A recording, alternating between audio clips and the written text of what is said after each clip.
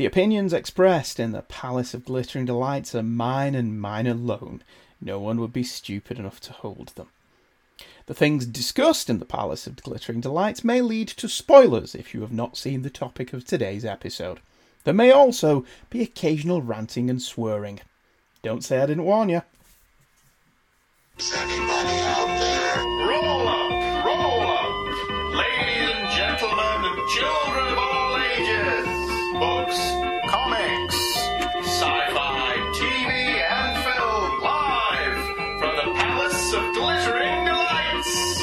And here, your host, Andrew Leyland. A long time ago, I sent Marvel Comics a pitch for a series of books called Web Spinners, Spider-Man Through the Decades.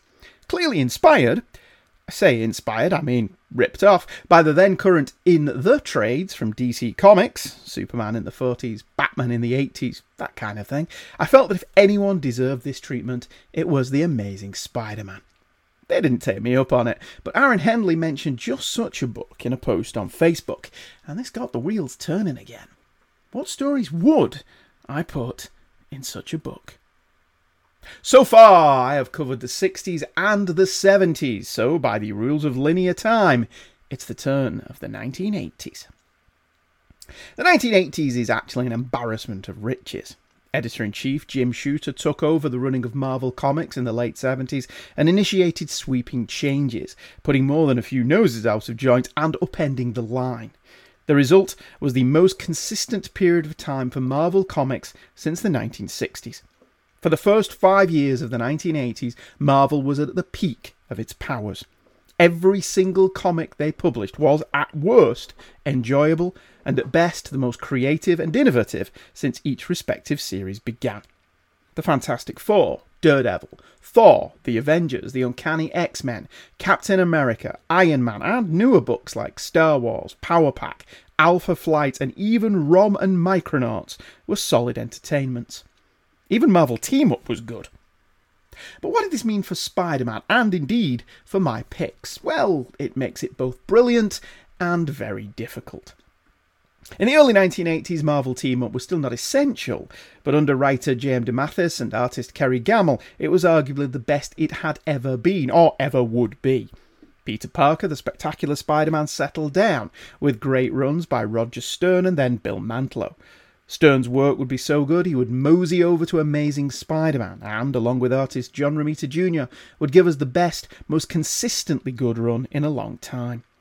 After him, Tom DeFalco and Ron Frenz would continue this winning streak, and Spectacular would give a new writer, Peter David, a chance. The decade would conclude with David Michelinie and Todd McFarlane breathing new artistic life into the character, and Jerry Conway returning. So, whittling down 10 to 12 issues for this was rock hard. What follows are stories that, again, show what life was like for Peter Parker in the 80s, but also give a good representative sample of the stories and events that shaped the era. In publication order, my first pick would be Peter Parker, The Spectacular Spider-Man issue 58 by Roger Stern and John Byrne. Ring Out the Old, Ring in the New is as almost a perfect 80s Spider-Man story as you could hope for, and a no-brainer for inclusion. It features everything that made this era great. One of the best writers to handle a character? Check. One of the best artists of the era? Check. A villain not really known for fighting Spider-Man? Check. A quick summation of the 80s supporting cast and status quo? Check. A story that is jam-packed with incident and foreshadowing, yet still satisfying as a single issue? Check. Even a moderately happy ending? Check. Roger Stern's run on Spectacular Spider-Man preceded his more famous turn on The Amazing Spider-Man, but all the elements that made that run work are present and correct here, and really do help set up what Stern would do later. But more than any of that, this issue is just a fun and enjoyable read. Stern got more character scenes, dialogue and plot into one issue in 1981 than most writers do in 6 issues today. It's a masterclass in that you don't even notice the plot mechanics, and Stern manoeuvring Peter into position for the next phase of his life.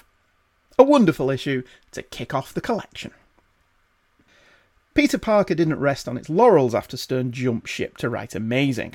Writer Bill Mantlo returned and delivered his best run on the character, with numerous storylines that were worthy additions to the canon.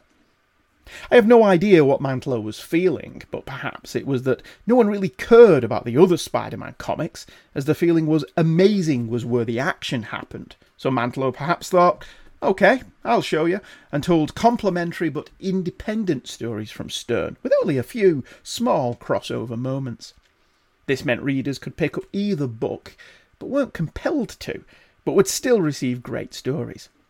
In Peter Parker, Mantlo has Spider-Man fall for the Black Cat, bring back Harry and Liz Osborn after an absence of years, have Dr. Octopus and the Owl engage in a brutal gang war, and have Peter engage in what he felt would be his final confrontation with Doc Ock. To set the comic apart from the others, artist Ed Hannigan was providing some of the best Spider-Man comics covers ever. Beautiful Art Deco masterpieces, dripping with noirish colour and offbeat designs. Hannigan's covers popped off the shelves. The issue I've picked is issue number 64, entitled Cloak and Dagger. Not only does it feature the debut of two new characters who would last to this day, even being rewarded with their own TV show, but it also features Hannigan providing rare interior art as well as a magnificent cover.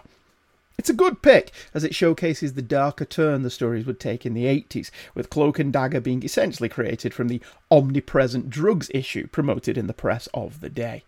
It's a relatively grim tale for Spider-Man, a series that, let's be honest, never really shied away from grim and dark subject matter, despite the generally optimistic outlook of the main character. Solid characterization, an ambiguous adversary, and Spider-Man questioning his moral high ground when confronted with a situation that really has no easy answers, makes this a good choice for inclusion. Roger Stern moved over to The Amazing Spider-Man, taking with him a number of plot lines and characters, and making it really difficult to curate one of two representative issues from his run. See, every single issue Stern worked on is an example of the best the strip had been in years.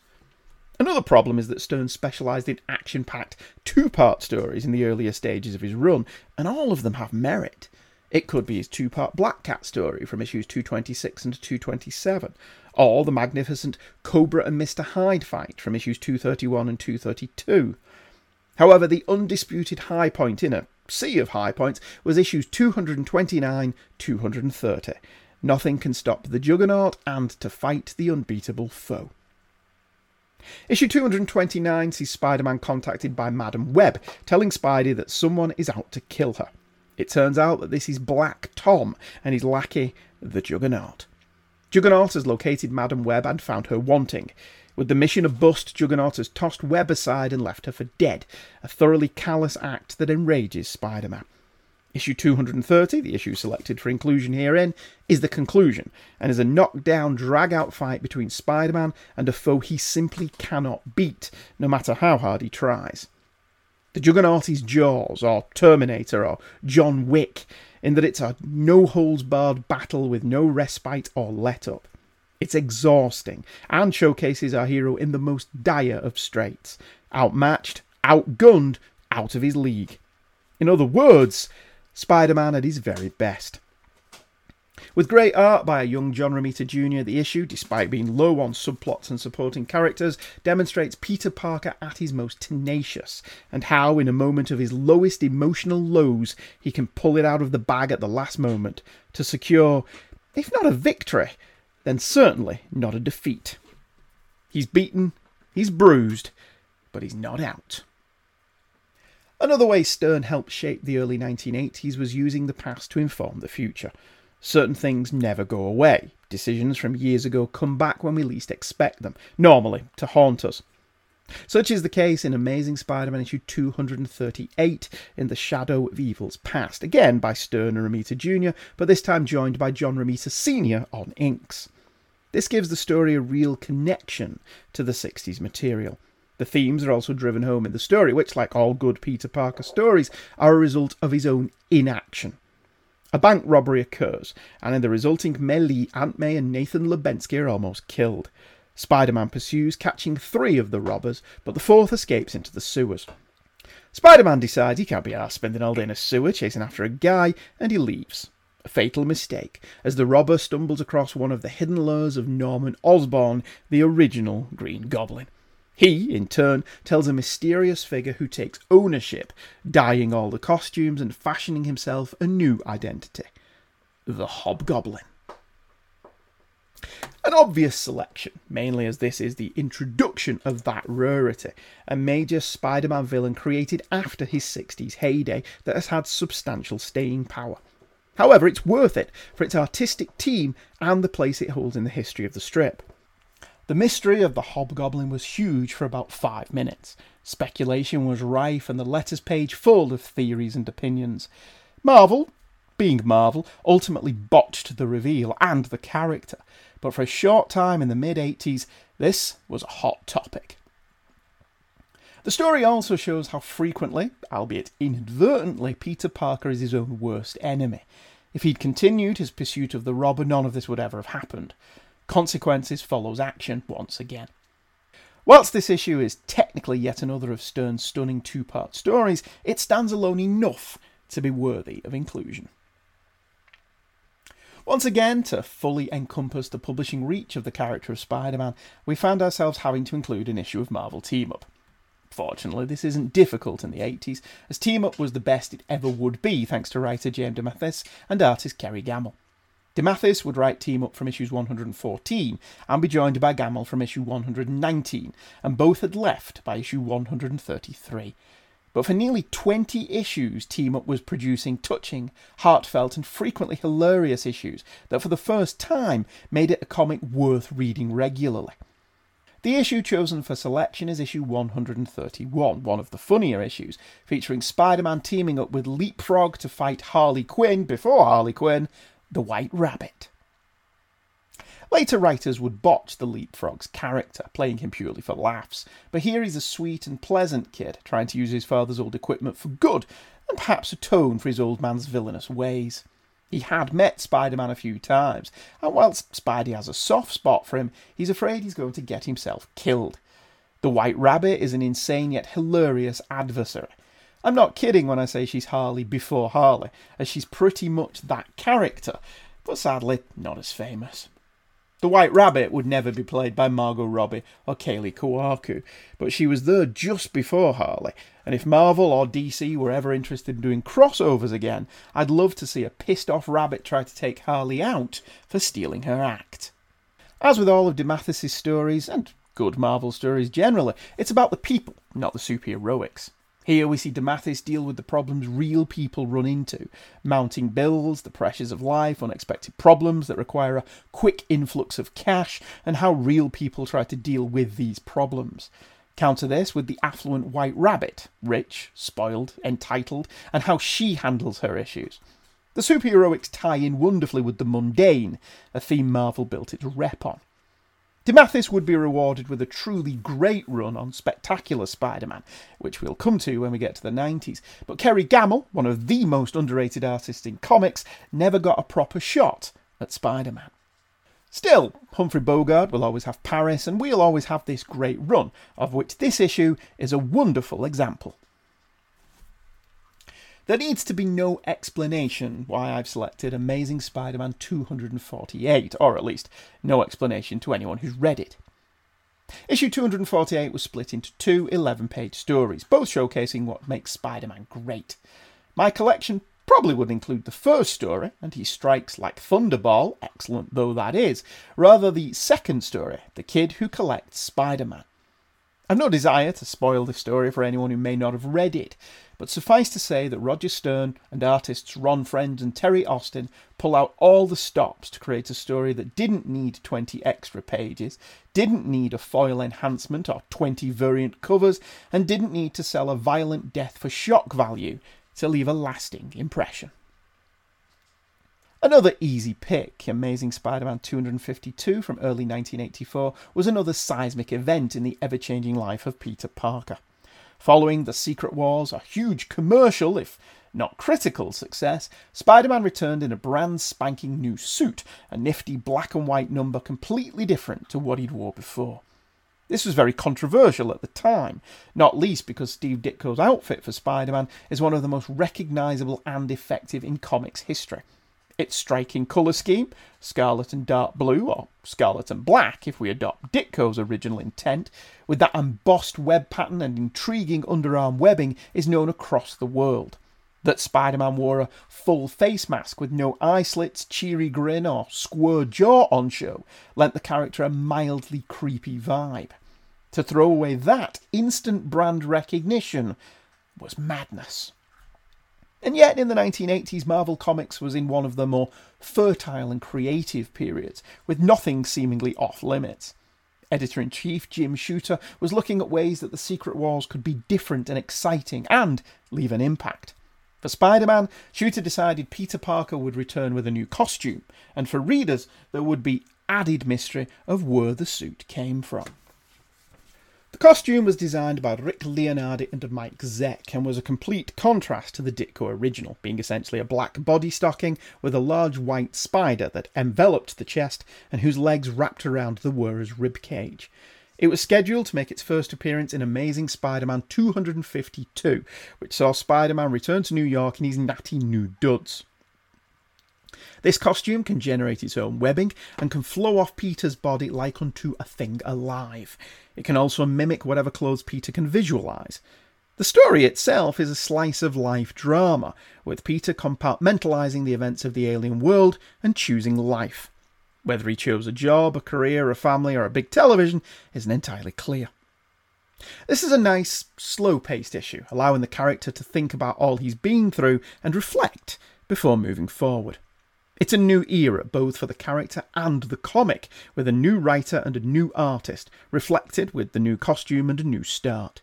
It's also a shoe-in for inclusion, as it's of huge importance going forward. Amazing Spider-Man 259 is another off-concept issue in which Spider-Man only briefly appears. It doesn't matter though, as this is a heartfelt character-based issue, focusing on Mary Jane Watson and finally revealing her backstory.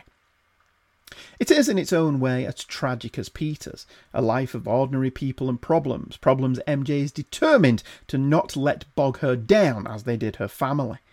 In many ways, this issue, despite being pivotal in MJ's development, hasn't really been followed up on to any real degree.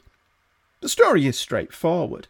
After revealing she knows Peter is Spider-Man, MJ tells Peter about her past, her abusive father, a dying mother, a sister trapped in the same cycle, and how she hid it all behind a happy-go-lucky party facade that has become so much of her nature as to barely be a facade anymore.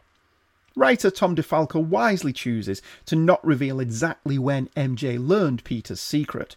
Would that other writers had followed his lead, and once again shows how invaluable a strong supporting cast can be. Speaking of a strong supporting cast, when writer Peter David made his debut on Peter Parker the Spectacular Spider-Man, he made Spectacular genuinely worthwhile again, after it had floundered for over a year. David didn't debut with the seminal storyline The Death of Jean DeWolf, but that's where it felt like a calling card, like Spectacular was once again going to be as important as the main series. It didn't last long. David's run was interrupted quite a lot, and never really settled on one artist. As such, it's not quite as memorable a calling card as perhaps the Jean DeWolf story would have it.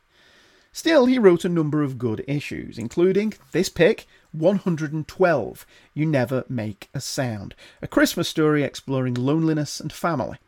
As you would expect for David, it's funny in places and nihilistic in others. David's soot-black sense of humour often clashes with the material he writes, and that's the case with a lot of his Spider-Man stories. I don't think of Peter Parker as having a dark sense of humour, rather a corny one.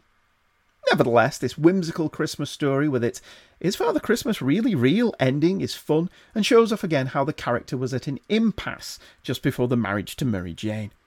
The art by Mark Beecham and Pat Redding is very cheesy. They never knowingly miss a chance to draw the women characters from behind and bent over, and David's social commentary is often heavy-handed. "You have to tell your parents you're married to a white woman," a character says to an African-American man like it's a perfectly normal thing to say. But the issue is fun, funny, and possesses a lightness of touch, perfect for a Christmas story. Perhaps realising its time was up, Marvel Team Up was cancelled in 1985 after 150 issues. This wasn't really a shock, as the team-up concept had ran its course, and, either by coincidence or design, all the major team-up comics from both major publishers, Marvel 2-in-1 and Team Up from Marvel and DC Comics Presents and The Brave and the Bold from DC, had wrapped up by the mid-1980s. This left a hole in Marvel's publishing schedule, and just as nature abhors a vacuum, comics companies abhor losing money, and in April 1985 a brand new solo Spider-Man title, Web of Spider-Man, was launched. Web of Spider-Man issue 1 is therefore the pick for this collection. Overall, Web of never really amounted to anything, contributing little of note to the overall Spider-Man mythos outside of issues that crossed over into the other series, but it did at least start well. Till Death Do Us Part was written by Louise Simonson with art by Greg LaRocque and Jim Mooney, and is included here due to its importance in wrapping up the Black Costume saga, or so we thought at the time. I like Louise Simonson's writing a lot, but this issue's dialogue isn't very good. But it's a decent conclusion to the Black Costume arc, when we all thought Peter had rid himself of this once and for all. Even the ending, with the alien saving Peter and caressing his cheek, is nice, although it is slightly undercut by later developments. The final caption box is unintentionally funny. It states Peter will think about this moment for the rest of his life, but I don't think he's ever thought about it. Next up for inclusion, Spectacular Spider-Man issue 139, which came out in mid-1988 and was part of writer Jerry Conway's return to the title he launched in 1976, and his second extended run on Spider-Man after his seminal run in the early 1970s. The artist was Sal Buscema, previously considered a journeyman artist, who here was showing what he was capable of when he was given time to pencil and ink, and wasn't overworked after drawing every other comic Marvel was publishing. Conway's second run saw him also write Web of Spider-Man, and he initiated a semi-crossover style to both series, with them essentially working as one title, perhaps to compensate for the perceived notion that only the Amazing Spider-Man mattered. It's one of the few times Web of Spider-Man was a must-buy. One of the best and longest storylines he worked on was the Tombstone Saga, an ongoing sequence of stories that filled in the background of one of the longest-serving yet underserved supporting characters in the series, Robbie Robertson. Conway weaved a decade-spanning narrative detailing Tombstone and Robbie's involvement over many years, and he did it well. But I picked this issue as further demonstration that the supporting cast are the Spider-Man strip's secret weapons, capable of generating many enjoyable stories, as well as introducing new wrinkles into time-worn tales. I conclude the collection with another no-brainer, Amazing Spider-Man issue 300 by David Michelinie and Todd McFarlane. McFarlane was the first of the superstar artists that would dominate the 90s, but when Todd McFarlane arrived on The Amazing Spider-Man with issue 298, it was a seismic shift. For years, Spider-Man had been trapped in an artistic rut, not in any bad way, but the character had been following the same template, laid down primarily by John Romita, for 22 years. McFarlane came along and blew the bloody doors off, redefining the character for the next decade. In addition to the importance of McFarlane, this issue would also introduce a major new villain, Venom, and add a new wrinkle to the Black Costume saga. Venom would go on to be one of the major stars of 90s Marvel Comics. His hulking, monstrous appearance, his simplistic motivations, and his ability to give Spider-Man a run for his money all playing a part in his popularity. He's even morphed into an anti-hero as the decade rolled on. Looking back on it now, it's staggering to look at his first appearance here and see how low-key it is. This issue also establishes that Peter and Mary Jane are now married, another important change to the book.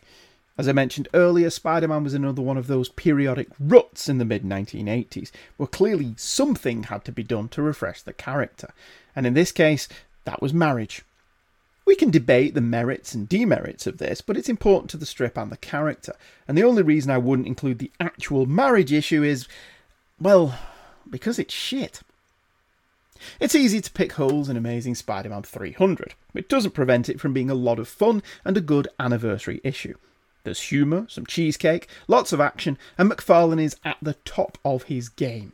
Panel layouts, storytelling and narrative are all really good, and he and Michelini make a pretty good team, making this the perfect issue with which to end the book and the 1980s. Next time, the 1990s.